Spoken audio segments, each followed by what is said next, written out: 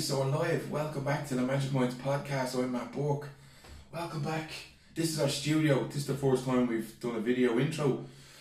I have put some stuff on Facebook, like my vlogs and all that kind of stuff. People have seen us. So this is the first revelation from the podcast viewers or listeners. So this is our new studio. We've lights, camera, action, backdrop.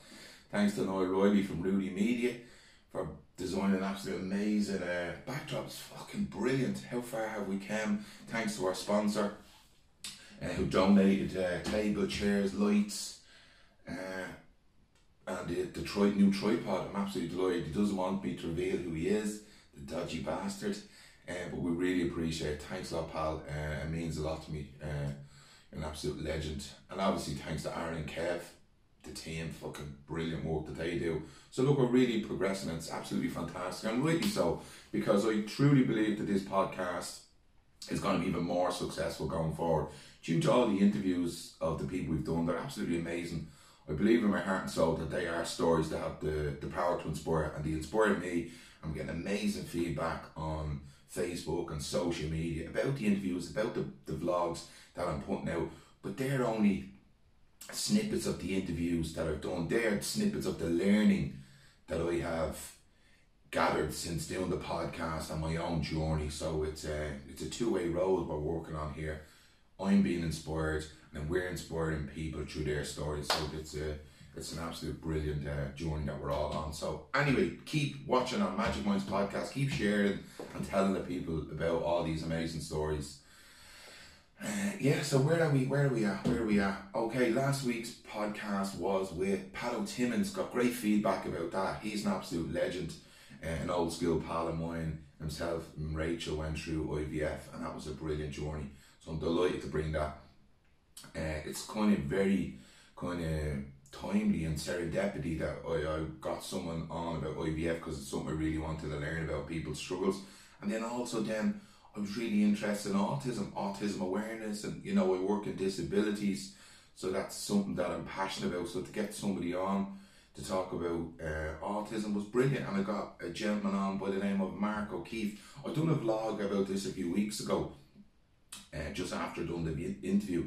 It was a powerful interview, but it really reminded me of the struggles that people are going through in marginalised groups, in disabilities, disadvantaged. If you're not in a sector that society deems you to be normal, you're cast aside, and this interview really shone through to me, or was shining a light on that as well for me, and the struggles that Mark and Amy have gone through with Riley. Riley was diagnosed with autism, and he's got really difficulties. He's got really issues around his communication, and Mark shared that, and the struggles that him and the family are going through, the struggles that they've had trying to get him into education, mainstream education, SNA support. Funding has been pulled from it. It's really difficult, and to hear the story. But look, they're like many other families out there that are struggling. They're just getting by, they're doing the best they can. So yeah, check out this interview. Mark is a fantastic guy, great speaker, great insight for me to learn about autism, to learn about disabilities, to learn about the struggles that people are having. Each disability is different. Each child that has autism is different, But the one thing that I always take away from interviews with people like this, that we're all the same. We all have struggles. If it's not autism, it's spinal, mental health, suicide. We're all human. We all have the same struggles. We're all in the same boat, rowing in the same way. So that's something that I'll always remind people when they listen to the podcast. Okay, you might not have a child that has autism or some new disability, but you might know someone that has a struggle. And struggles are struggles. Struggles are struggles, whether it's mental health, whether it's brain injury, whether it's spinal, whether it's IVF and stigma around sexuality. We're all fucking struggling. We're all struggling. So bear that in mind when you listen to these podcasts. There's somebody out there struggling, and if you can see it, you can help out or try to be understanding or practice empathy or practice listen. that would be an invaluable service to them and your community, you know. So that's what I'm trying to do with the podcast, is bring so many diverse interviews that you can see the whole spectrum of society and the struggles that we're having, and hopefully through that you will be inspired to do good in society or in your community. Yeah, so that is the crack. So yeah, have a listen to the Mark O'Keefe interview about Riley. Brilliant. And he wrote an amazing letter as well. Jeez, I read the letter and I was bawling my eyes out as a father, as a therapist, as a human being. I just absolutely loved it. He's a great guy and an absolutely beautiful family. So yeah, that's the interview. We've got a cracking one coming up next in 2 weeks. That's with Ken Doyle from the Bagatelle. Went out to his gaff and told me about ghosts and ghosts in the house. At the end of the interview, he shit myself. His time with Bagatelle, they're still rocking on. So that's coming out in 2 weeks. That's a brilliant interview as well. I loved it, from his house. So yeah, that's it with the interviews. As always, I want to thank Noel Riley from Rooney Media Graphics for the amazing work that they do. We've got business cards, we've a website coming along as well. We've loads of progression. Aaron and Kev, amazing lads on the team. Thanks a lot, I really appreciate your input. What else? Shannon's Hopeline, low cost counselling in the Dublin area. The girls are doing amazing work, educating the grassroots children around mental health, depression, suicide, all that kind of stuff. Love those girls. The Mental Health Warriors, Fran Dempsey, brilliant work with the Delivery Soup run, helping the homeless. Yeah, that's it really. Who else? No one else to thank. Thank Mr. Eastwood. I was getting stick on Facebook. They've done a thank you video. People were slagging me. You didn't thank Mr. Eastwood. I'm thanking everyone. So yeah, that's it. But we have a meditation group on Facebook. If you want to head over there, Magic Minds Meditation. I do live meditation on a Monday. We're on all the social media, Twitter, Instagram, Facebook. Add us, get our followers going, share our videos. We really want you to share our videos, share our podcasts. Please give us your feedback. Feedback is absolutely fantastic. I get amazing texts on Facebook and Instagram. People really enjoying the videos and putting out the little vlogs and loving our podcast. This is all about creating a bigger community, a bigger Magic Minds community, so we can inspire other people. So that's it. There you go. My vegan bowl is out and I'm bringing it back in. Have a fantastic day, and as always, mind your little self and service of the rest of the world, and enjoy the interview. Bye bye. Okay, so we're live. Welcome back to the Magic Minds podcast. I'm Matt Burke. On the show today, I'm joined by a special guest, Mark O'Keefe. What's the crack? Oh, good, Matt. Thank you. Thanks for having me. How are you? I'm fantastic. Absolutely delighted to get you on the podcast. Pleasure to be here. Absolute pleasure. Guys, I've asked Mark to come on the show. Mark has a son called Riley. Riley was diagnosed with autism spectrum disorder. Mm-hmm. So I've asked Mark to come on the show, you know, to represent his family, represent Riley, be a voice for him and other autistic children and the struggles of him, his family, and people in Ireland, not just with autism but disabilities, and represents that people from a marginalised group are lower down the pecking order when it comes to priority, when it comes to services, support, funding, you name it, society, acceptance, the whole lot. And hopefully we will do Riley and other people from that cohort a justice. Yeah. And I think we will. Yeah, well, that's perfectly put for me. Yeah, that's exactly how I feel. Yeah, you know, this show is all about education, but then it's all about raising awareness and hopefully raising, you know, some profile for people with disabilities, people with autism, whatever. So yeah, look, give us a little insight to Riley and his diagnosis. What is, from your own perspective, what is autism spectrum disorder? Okay. Well, first off the bat, I don't claim to be an expert in it, right, Matt? I mean, I'm an expert in my son, and I know his journey and our journey. I'll tell you a little bit about Riley's journey from the beginning. He's nearly 6, he'll be 6 in November, and it was just before his 3rd birthday when we were told, and we got a diagnosis. But what led up to that was, as a child, when he was born, everything seemed to be going okay. You know, he crawled when he should crawl, and he walked when he should walk, and he learned to hold a spoon and hold his bottle and all those type of things. That was all perfectly fine. But it was only when he kind of got to the stage when we thought he should be starting to speak, you know. So when you're kind of starting to expect mama and dada and that kind of thing, and a bit more interaction with you as their parents and his brothers and sisters, that was kind of lacking a little bit. But we were kind of advised that probably to get his hearing checked. So that just seemed perfectly normal. I've heard of people getting grommets, wasn't particularly worried, got him checked out. He says, yeah, there's definitely fluid there. He was booked into Temple Street to get a procedure done. and he was taken off for the procedure. We were obviously waiting in the waiting room, and he wasn't gone 10 minutes when the professor was looking after him, come up and brought us into a room and said, look, there's actually virtually no fluid on his ears, so he doesn't need grommets. So what you need to do now is you need to go and get a diagnosis, and you need to get early intervention, because it's very important. And he pretty much went to leave the room, and I was just like, hold on a second, what are you talking about? Diagnosis for what, like? And Amy, my partner, was white, and the blood drained out of her body. And then he used the word autism for the first time. I can't remember in what way he brought it up to me and how he said it to me, but the word autism just hit us in the face, you know. And I didn't really know much about autism. I didn't really know what that entailed. I knew of it because Lisa and Keith Duffy made so much awareness back in the day, and so I knew I'd heard of it, but I didn't know what it was. And somebody once said to me, actually, when you meet somebody with autism, you've only met one person with autism, because it doesn't actually standardise anything. Everybody's completely different, as we all are as human beings, but particularly in the autism community, it can be very different. And with Riley's case, he's classed as being non-verbal, right?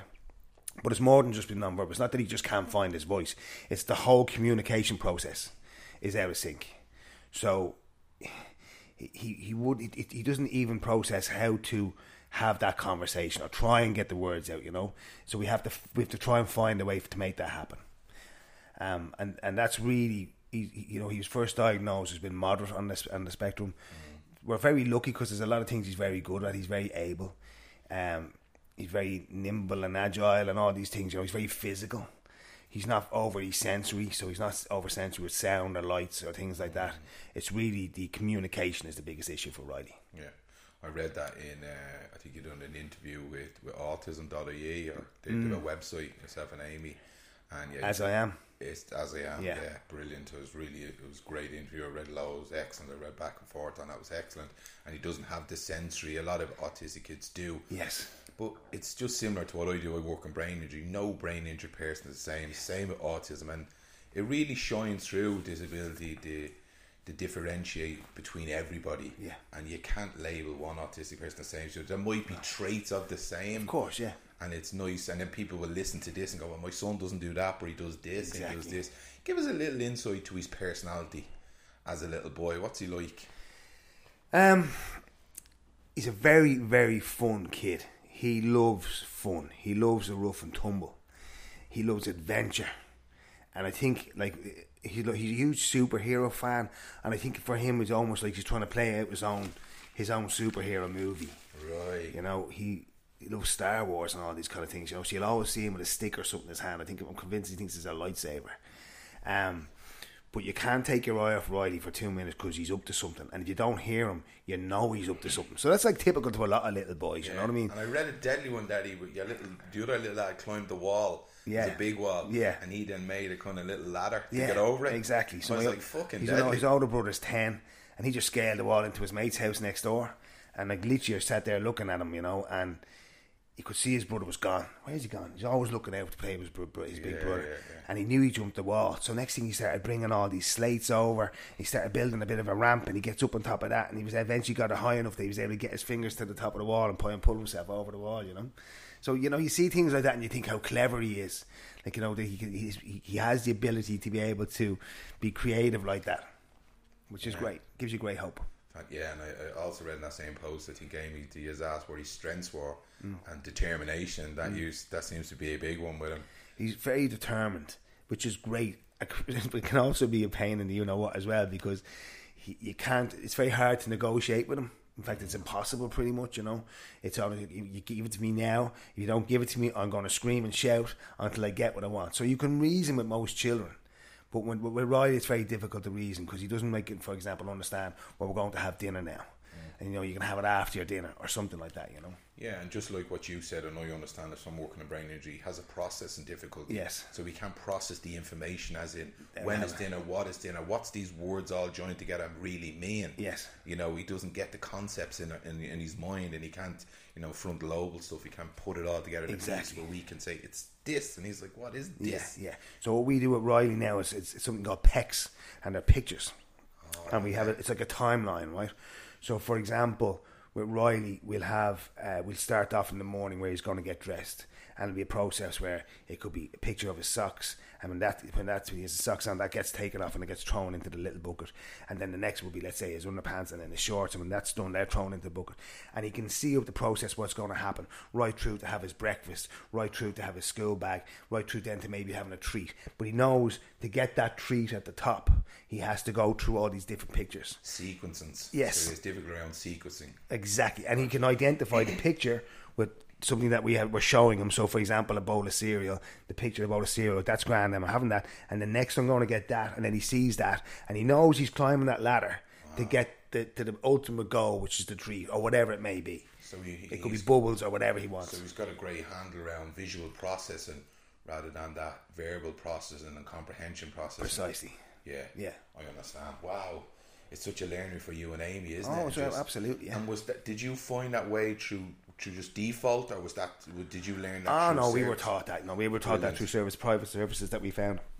We were used to that quite a couple of years ago. I think we were called on the spot. But we've been obviously meeting lots of different parents in the community who have been able to give us help and give us direction to be able to find these tools. Brilliant. So after the chat with the consultant, what was your journey then? Where did that lead you? What did you do? What did you have to do? Where did you just go from there? Scratching, pulling your hair out, no doubt. So I remember the first thing that we did was kind of panicked, and we started kind of, I suppose, trying to get someone to show us where to go, because it wasn't just no one hands you a leaflet and says ring this number. So you're trying to find a diagnosis was the first and most important thing we had to do. So I found a doctor just by online. I googled it, obviously trying to find the best people, and we came across a very good doctor who's based in the Beacon Clinic, and Dr. Galvin, and we got him diagnosed there. And once we had a diagnosis, then we were able to go and try and get services. So from there, then we got a Seno, for example, and they then try and give you, in our case, the services that you need, so like occupational therapy or speech therapy. But there was a huge waiting list for all that stuff, so we ended up doing it all privately. And then recently, the most recent journey was to try and get him a school place. But again, the centres are ideally there to help you to try and do that. But most, or if not all, the ASD units are all full, so you can't get him into a school because there's no places available. Wow. So that was where our journey's kind of brought us to now. There was a lot obviously in between, but that's kind of just a very, very quick synopsis of what the centres are trying to help you do. But wow.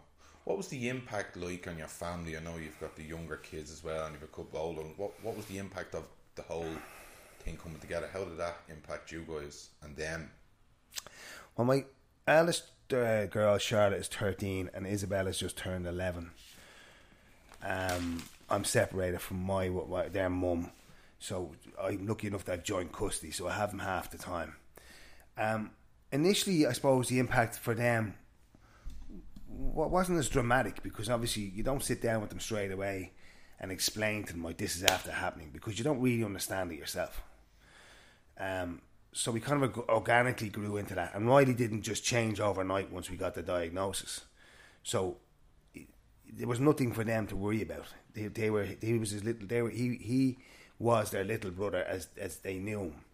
So I suppose it's only now as he's getting older that the autism is more obvious. As a 3-year-old boy, it wasn't very obvious, because he's not meant to be talking, or he's thereabouts. But as a 6-year-old boy, it's far more obvious. So I think for them now it's a lot harder, because they have kids coming out, their mates coming around, or he might be out in the street and somebody might say something. So I think now it's probably a little bit more challenging. So now we would have more conversations around his autism, because they're obviously turning into teenagers and all that kind. So they're clued in, and they can see obviously Riley's challenges and the things that can be very hard for them. So we have to discuss that a lot more. Things that are hard for them, well, number one, we could be the lack of sleep, for example. Like Riley could be up at 3 or 4 in the morning. Really? And when Riley's up, he's up. Do you know what I mean? The house is alive. He wrecked the place. He might want TVs on. He might want to be fed. He might want all the lights on. He might want to go in and play with his brother. You know what I mean? So that will be a big challenge. Wow. That's probably just one of the first things. And then as the day goes on, it would depend where he can get. He's getting quite. I don't want to use the word angry because it's not fair. He doesn't get angry, but he's getting very frustrated. So that comes out. Yeah, the world doesn't understand. Of course he doesn't, you know. And I can see in him that he's struggling because he wants to communicate.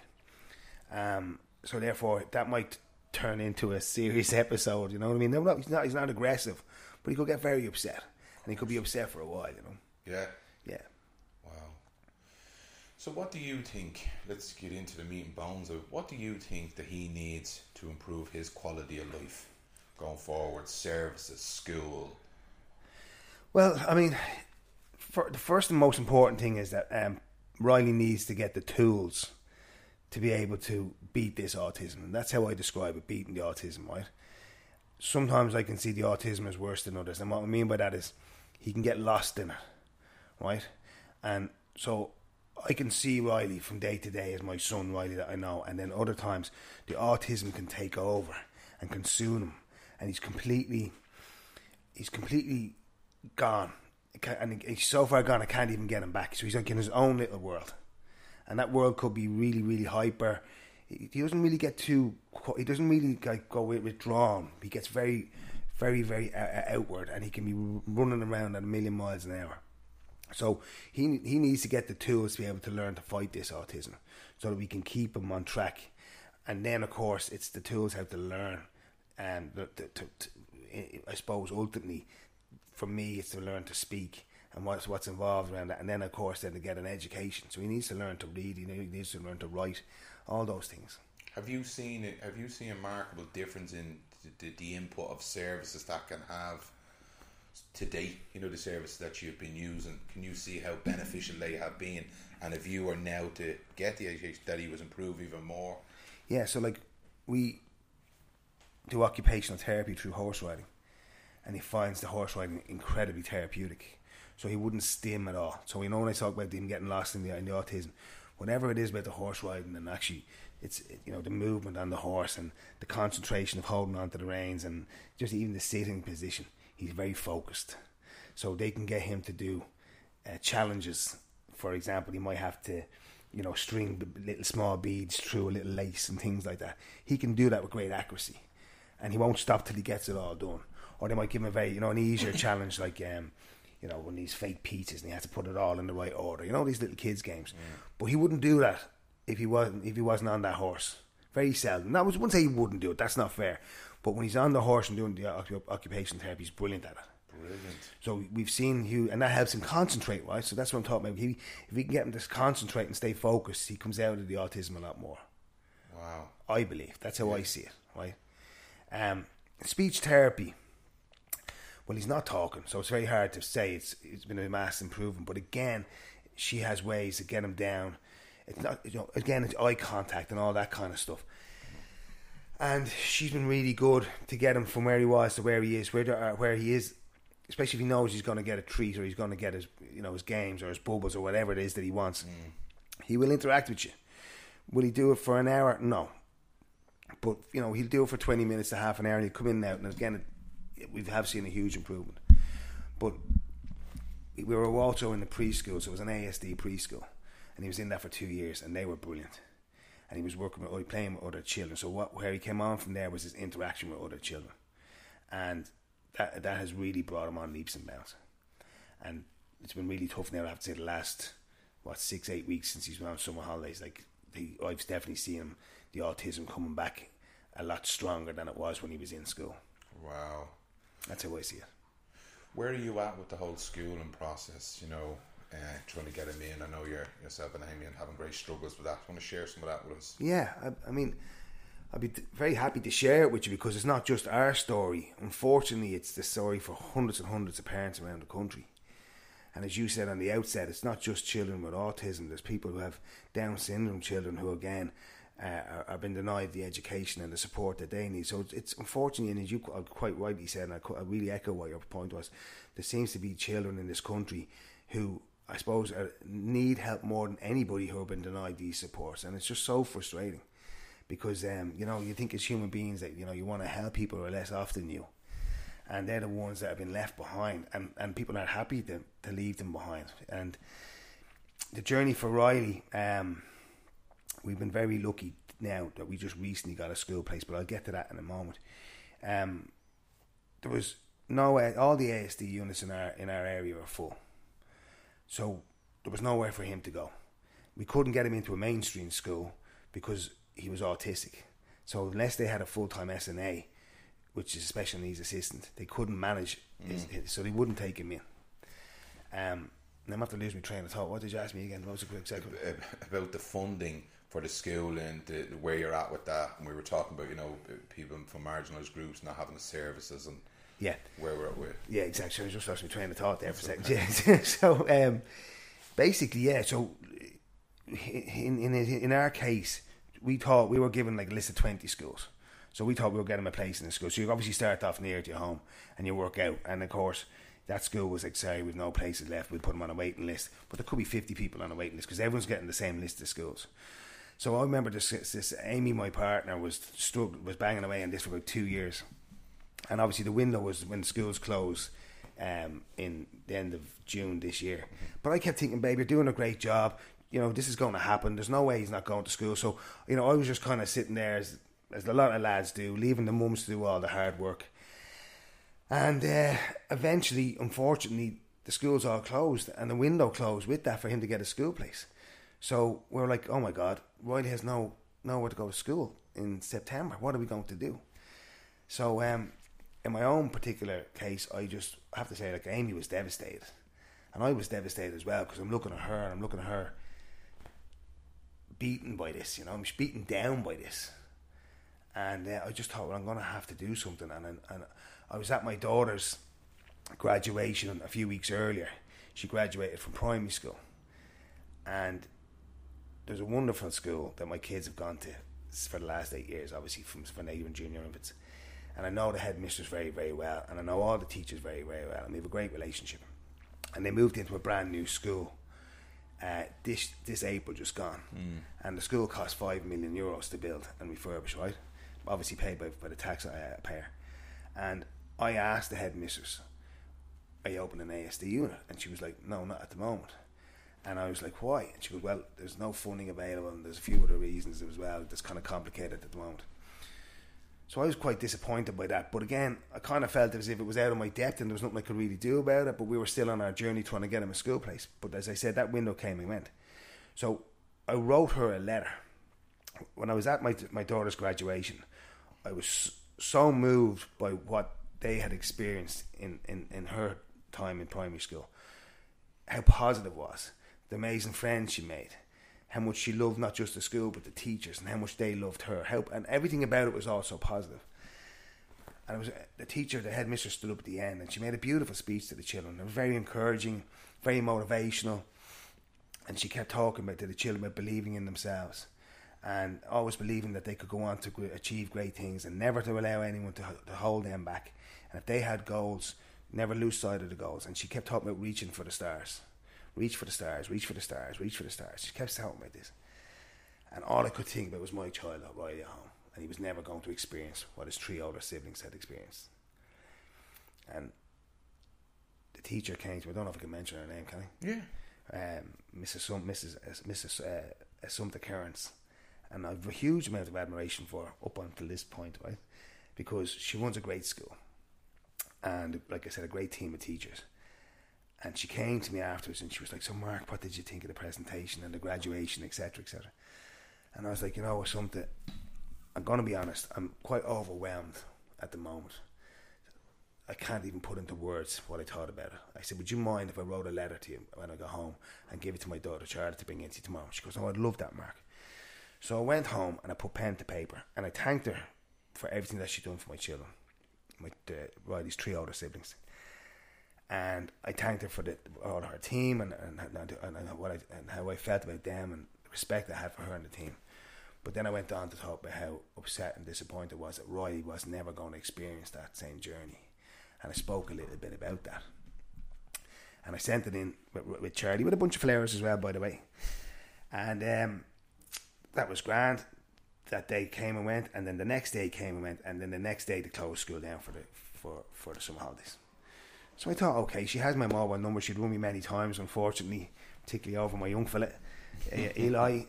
So she has my mobile numbers. But a week went by, and then 2 weeks went by, and then I started getting quite angry because I just felt, you know what, you have to completely ignore my, I wouldn't say plea, but I reached out to her, and she just, if I felt, blanked it. So I took it quite personally, right? So I got angry then. So I was like, what do I do? Like, who do I turn to now? Like, who does she answer to? So then I'm like, do I write a letter to the Board of Education, or do I write a letter to the Minister of Education? And then you're like, well, what's the point? Who's going to do what? Who cares? So then I thought, I know what I'm going to try and do. I'm going to write a letter to my son, and I'm going to open up to Riley about his life so far, the experience that he's had and that we've had, and I'm going to send it to the papers and see if anyone picks up on it, so we can get it into the public domain. And that's what we did. And thankfully, we sent it out to a few papers, and very, very quickly, the Sunday Independent came back to us.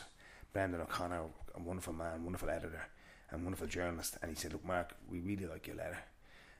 Very moved by it, and I know it's a story that an awful lot of people are experiencing in this country, and we want to put it in Life magazine. So we were thrilled with that, and then it got huge traction and great awareness. I was only telling Darren there earlier about it. It was absolutely blew me away. The way you wrote it, actually the structure of it. You start off with royalty, powerful, and the bit about you and your missus had broke up. He's got back together, started crying about that. That was a lovely piece. Thought it was lovely.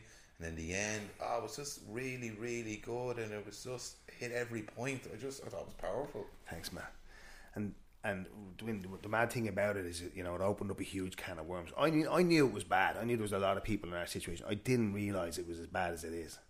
Like, there's literally hundreds and hundreds and hundreds of kids out there with autism who aren't going to school this September. Yeah, it's desperate. Like, I see it in disabilities. I thought everyone outside my hospital treats disabilities with equality and love and care, kindness, happiness. Fucking hell. Since I started doing this podcast and interviewing people, not all people with disabilities, but they're treated like second class citizens. You know, you talk about the travelling community getting a bad, you know, people in wheelchairs, people live with disabilities, brain injury, autism. Yeah. Just left at home to rot. To give society. Actually, we'll get back to you in a while. Yeah, it's appalling. So I want to get this fella's tax. I'll get you in a minute. Yeah. It's fucking desperate. It's absolutely appalling. It's heartbreaking. Yeah, it really is. I mean, look, I'm not one of these people, like, you know, about entitlement and all that kind of stuff, but this is in our constitution that all the children in Ireland should have an education, and they've been denied their constitutional right. And I'm not allowed to break the law, and you're not allowed to break the law, but yet they'll break the law and they'll keep these children out of school. And I just think it's disgusting. Did you say there's one in an ASD unit in Dublin 15? Did we talk about this today? So when I was talking to the guys in As I Am, they were able to tell us, you see, the minister was given the power about a year ago, I believe, or certainly in January, I think, that he can force a school to open an ASD unit as a last resort. As a last resort. Not as a first resort, but as a last resort. So the teachers and the headmistresses, in particular, and masters, I should say, the principals of the school, I should say, I beg your pardon, if they don't want to open an ASD unit, they can fight it. They can offer reasons as to why they shouldn't have to do it. This particular principal that in the school that my kids go to in St. Francis of Assisi, again, a law was passed that all new schools must open an ASD unit. Her argument is, one of her arguments, I believe, now I haven't heard this from her mouth, I'm hearing this from other people, particularly a senator that we're working with, that it's not a new school, it's a new building. Now, I just think that's, again, appalling that someone would try and use the play and the trickery. Words, isn't it? Right? Yeah. Pass me bollocks. Right? To say, well, then we're not going to open ASD because this isn't a new school, so we don't have to fall into that rule. You know, this is a person who's now supposed to be in the business of educating children and helping children. Don't piss on me and tell me it's raining. Right, there you go. Do you know what I mean? Exactly. Fuck off. I love it. There you go. I love it. So, yeah, that was the journey. And then, of course, there was we ironically and just completely coincidentally throughout this whole journey, someone sent us a link to a new school that's opening up in Sutton. It's an Educate Together school. Cool. So Amy filled out the application online and we just moved on. And last week we got a call from the woman. She was like, listen, Riley's down on the list here. for a place in the school. She would want to meet up and have a chat. And he's like, of course, I'd be delighted to. And then they talked for a minute or two, and then maybe put down the phone. She was like, she felt as if she had lied or deceived to the woman because she didn't say, listen, are you aware that Riley's ASD? So she started panicking. Oh my God, I got to go meet this woman. That was on a Monday. She would meet the woman on Wednesday. And she was like, oh my God, I should have said something to the woman. I was like, listen, relax. This is all going to play out. And she's just going to be able to do something or she's not. Just go and meet her and have a chat. But Amy, rightfully so, emailed Riley's Steno officer. And then within half an hour, she got a call from one of the people in the Steno office. And she goes, listen, Amy, we're very aware of Riley's case. Everybody's talking about it. And everyone's really upset about it. But she goes, unfortunately, this is a situation that we have with hundreds of kids across the country, right? So you're not alone on this. But she goes, we're banging our heads off the wall because we're asking the Department of Education to open more ASD units or make more places available or make more SNAs available, and they're ignoring us. So they're struggling as well to do their job because they're not getting the support that they need from the Department of Education, right? And we're all looking at these Steno officers and going, oh, they're not doing their job or they don't care. It's not that at all, but they just can't either, make something out of thin air. It's the system. Right? And long story short, she goes, I know the school you're talking about. I know the teacher and the headmistress you're talking about. She goes, I only recently placed and made funding available for one SNA because there's one autistic kid already going in there. She goes, but I'm telling you now, we can make another SNA available for Riley. So she goes, you meet the teacher tomorrow and you let her know that. Anyway, the woman came in, she goes, I don't believe you. She goes, I'm following your story. She goes, I didn't know it was you that I was meeting. She goes, I didn't make the connection. Anyway, they hit it off. The woman told Amy all about her story and her background in teaching. And unbelievably, she has a background in ASD teaching as well. So the school is open on the 2nd September. It's in Sutton. It's only going to be a small prefab. There's only going to be 8 kids in the class. Deadly. 6 are what they call typical kids now, and 2 are ASD. And both the ASD kids are going to have their own SNA. So we're incredibly grateful. We feel as if it was, it came from divine intervention. It didn't come from the people that we reached out to. It didn't come from the people that we asked for help. I believe of angels in heaven who have come and bring this all together. I believe in the collective unconscious. I think all the work you did, all the energy, the systems is all working in your favour. If you had sat at home on your hands, this would never happen. No, it definitely wouldn't have happened. Do you know what I mean? Oh, 100%. I do believe in angel. I believe in the manifestations yes. of your actions. Yeah, well, that too, I do believe you're right there. But still, the people that we asked for help, the people that we believe were accountable, didn't reply to us, didn't get involved. There was countless letters sent into departments, and none of them were ever answered. And that still leaves a bitter taste in my mouth because there's so many people around the country who are in our situation who can't be heard and are being ignored, and it sickens me. So I don't know. I don't know where to go next, but things like this really help because the more we can kind of get the voice out there and put pressure on, I believe, the minister to force these schools to open ASD units, the better. 100%. And what you asked me before about, and the reason I got onto the story was, I believe that Dublin 15 have made 40 places available. And what the most ironic thing about that is that that's Leo Varadkar's constituency. So, is that a coincidence? You tell me. I don't believe in coincidence. If it looks like shit and it smells like shit, I won't be eating it. I think it's shit. Let's call a fucking spade a spade. Like that's not coincidence, you know. And that's it's these inequalities and injustice that just are really, really so frustrating, isn't it? Especially when you're in the trenches like you are with Riley and other people in the fucking trenches. And I'm delighted for those children in Dublin 15. Oh, yeah, they deserve it, right? It's not about them. No, absolutely not. But here's another ironic thing I'm going to run by you. Like, I was told this, that a lot of SNAs are getting let go, or they're not making funding available for as more SNAs. And it comes down to 2 overspends, and one, you won't be surprised. Obviously, the overspend with the Children's Hospital, right? We all know about that. But the overspend on the Wi-Fi rollout around the country is another reason why they're making so many cutbacks. So they're putting Wi-Fi, the Wi-Fi rollout above the education for children in the underprivileged children in this country. I'm thinking the Wi-Fi is just to help the teachers deliver education more, I don't know, state of the art. Well, it's not in the schools. Not in the schools. I'm talking about the Wi-Fi rollout in the country. In the country. Fuck off. Yes. Really? Yeah. So Mr. You know. So Aaron can get Smith, Wi-Fi in his gaff. Yeah. Quicker, and he can be looking at all those crazy sites. So they can Aaron, run. fuck you. So they can run business down in the country easier because obviously they have their Wi-Fi. That's fucking bananas. Right now, I understand that people around the country need Wi-Fi. I get it. How do you justify that? Well, you can't justify it. The current government is putting the Wi-Fi rollout above the education of children in this country. That's fucking desperate. I can't get my head around that. Yeah. Jesus, I'll let that sink in for a while. I didn't know that. Yourself and Amy have raised so much awareness, your own profile, the work you did, you're linking in with medias, come on podcast and all about, and then your own education around autism and all that. What's one of the biggest learnings that you have had in this process on your journey? That's a big question, isn't it? Yeah, it's gigantic. Like, what would give us it doesn't have to be that big. What kind of learning have you learned? Yeah, you've learned about Riley and it supports you guys to provide and be better parents. Or have we touched on it already? Have we touched about the inequalities, the lack of finances, and all that? You're absolutely right. I suppose sometimes it can be a very lonely place. Do you know what I mean? Sometimes you feel, that people don't understand, and that's quite challenging. So it's learning to understand. It's learning to accept that they don't understand. Don't get angry because somebody throws my dirty look because they think I'm being a bad father.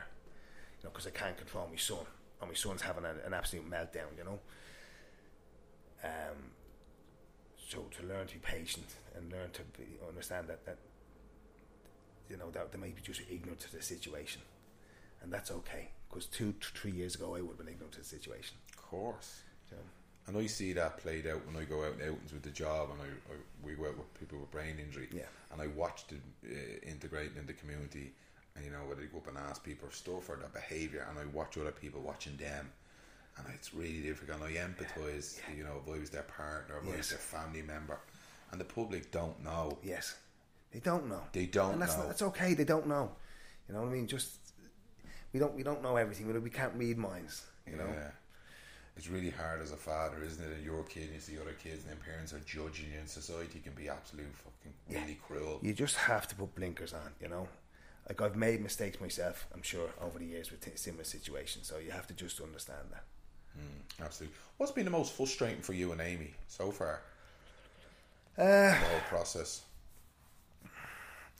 Well, definitely this whole school team by far was the most frustrating. I mean, every single step of the way there was no support. I'm lucky enough. When people say I'm lucky enough that I can afford to pay for is all this private stuff, and you are right. It didn't happen by luck. It happened by a lot of hard work. But I can afford to get a lot of private support. But that, obviously, if I couldn't do that, would be just as frustrating as the school. The school situation, there is no private school for Riley to go to.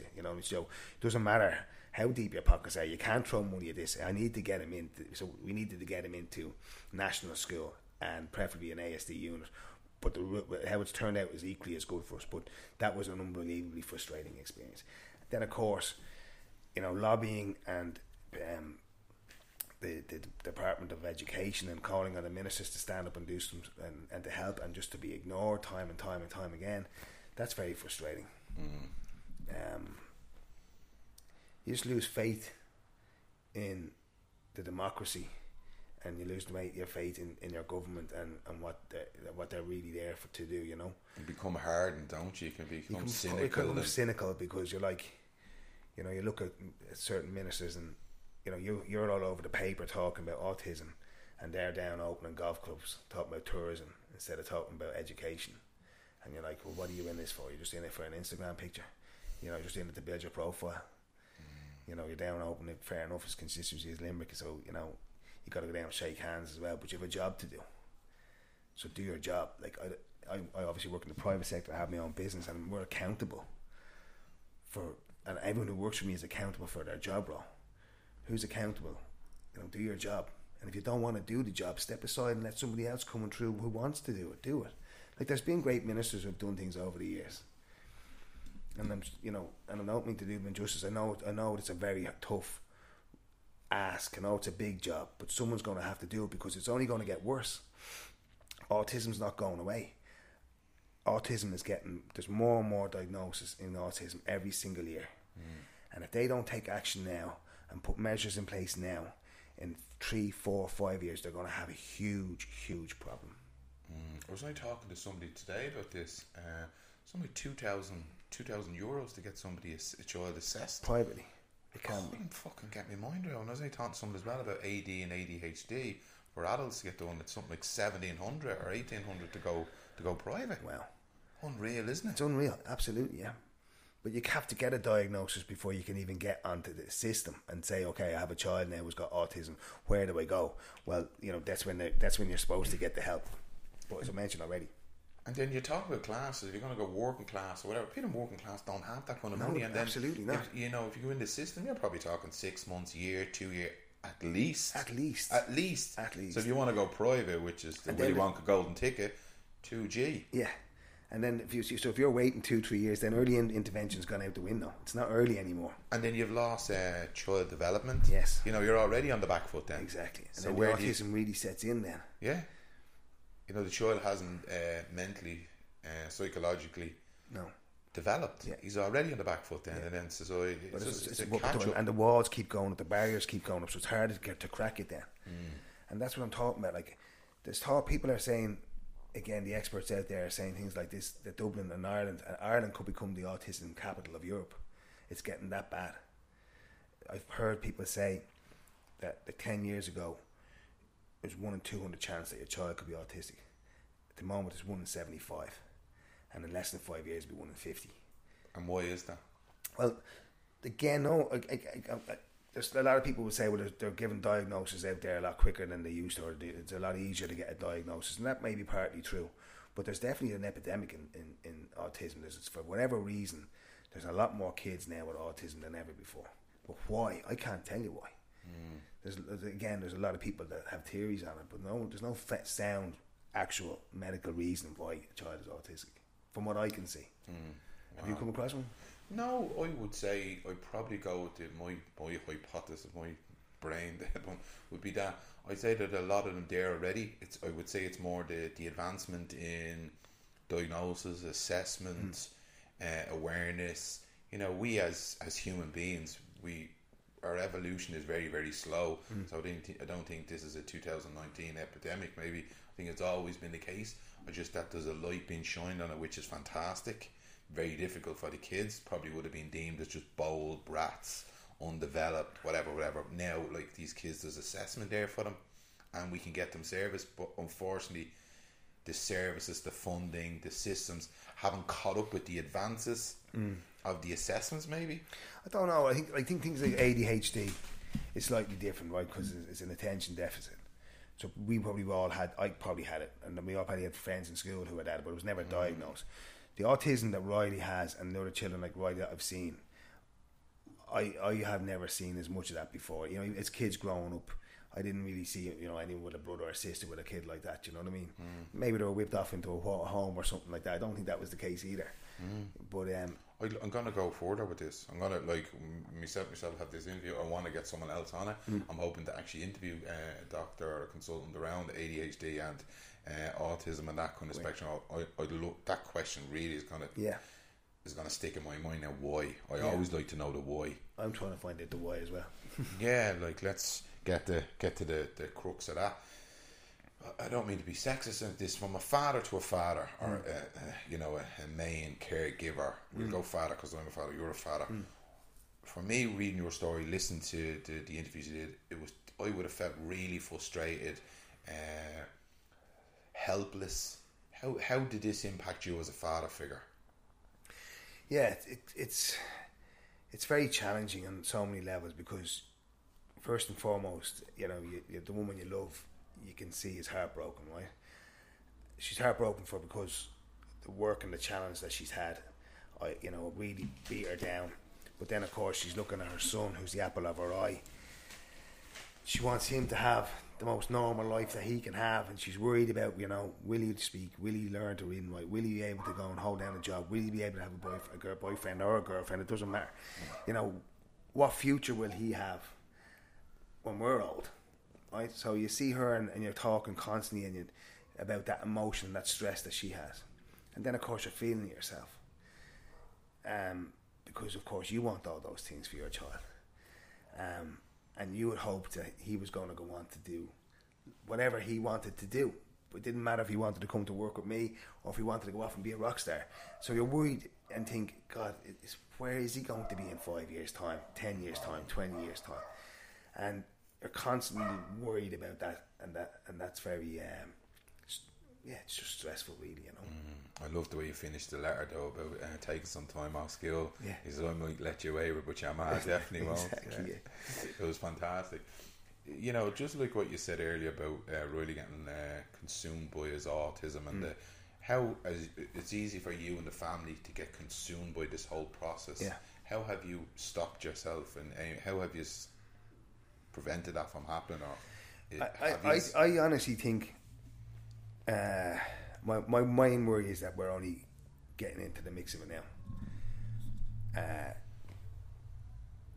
Riley at 3 and Riley at 4 was still a baby, really, you know what I mean? He's 5 going on 6 now. So it's a different animal. It's a different beast you're dealing with now, right? And I think we're kind of really getting to the most challenging parts of his autism now, because before he was just, you could kind of fob it off a little bit, you know what I mean? But now we're really getting into the challenge of it. I think there's harder days to come. That would be our main concern. So, yeah. Does that make sense? Yeah.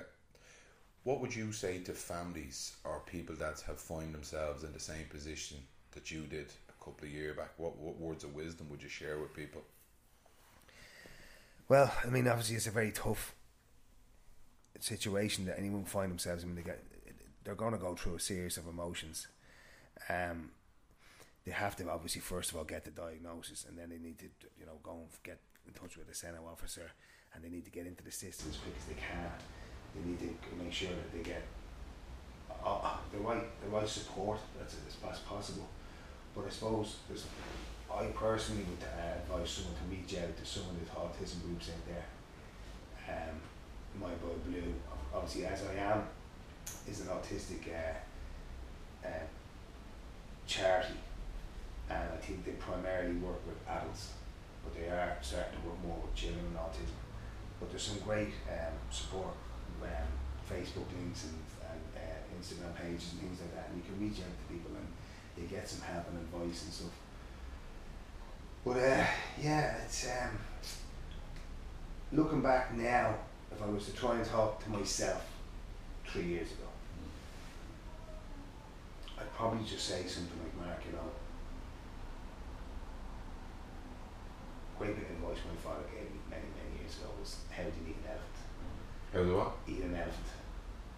It's one bite at a time. And I think that's one bit of advice I try and give myself 3 years ago was, don't try and do it all at once. You just take it a little step at a time. You're going to learn every day. You're going to grow into this every single day. It's not like someone just flipped the switch and everything changes. Yeah. So that's a savage analogy. If you can get your diagnosis early, you have a little bit of time, and you can grow into it then with your family. Fantastic.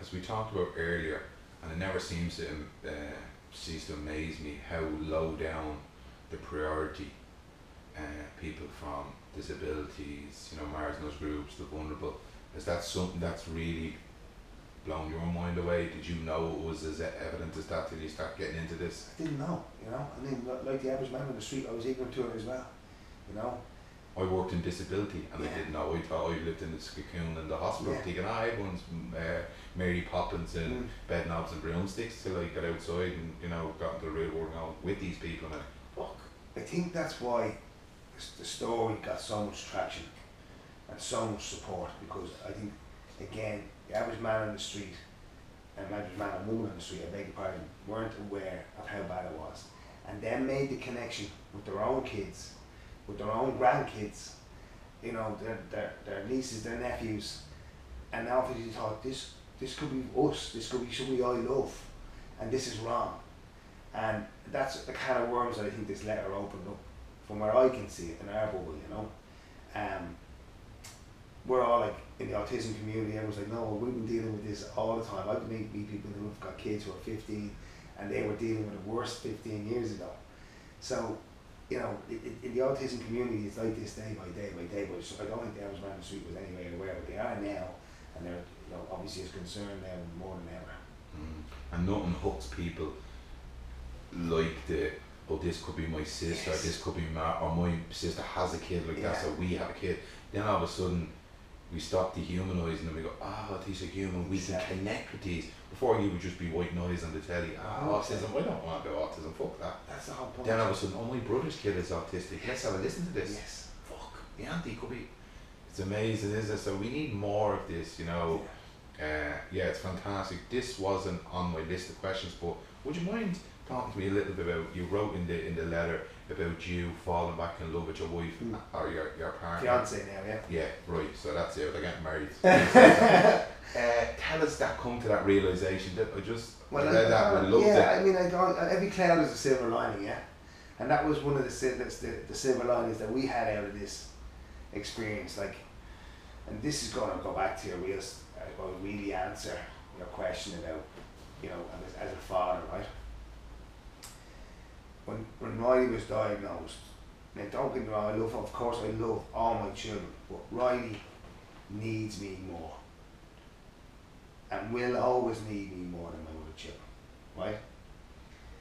And something clicked inside of me that I was never going to let him down.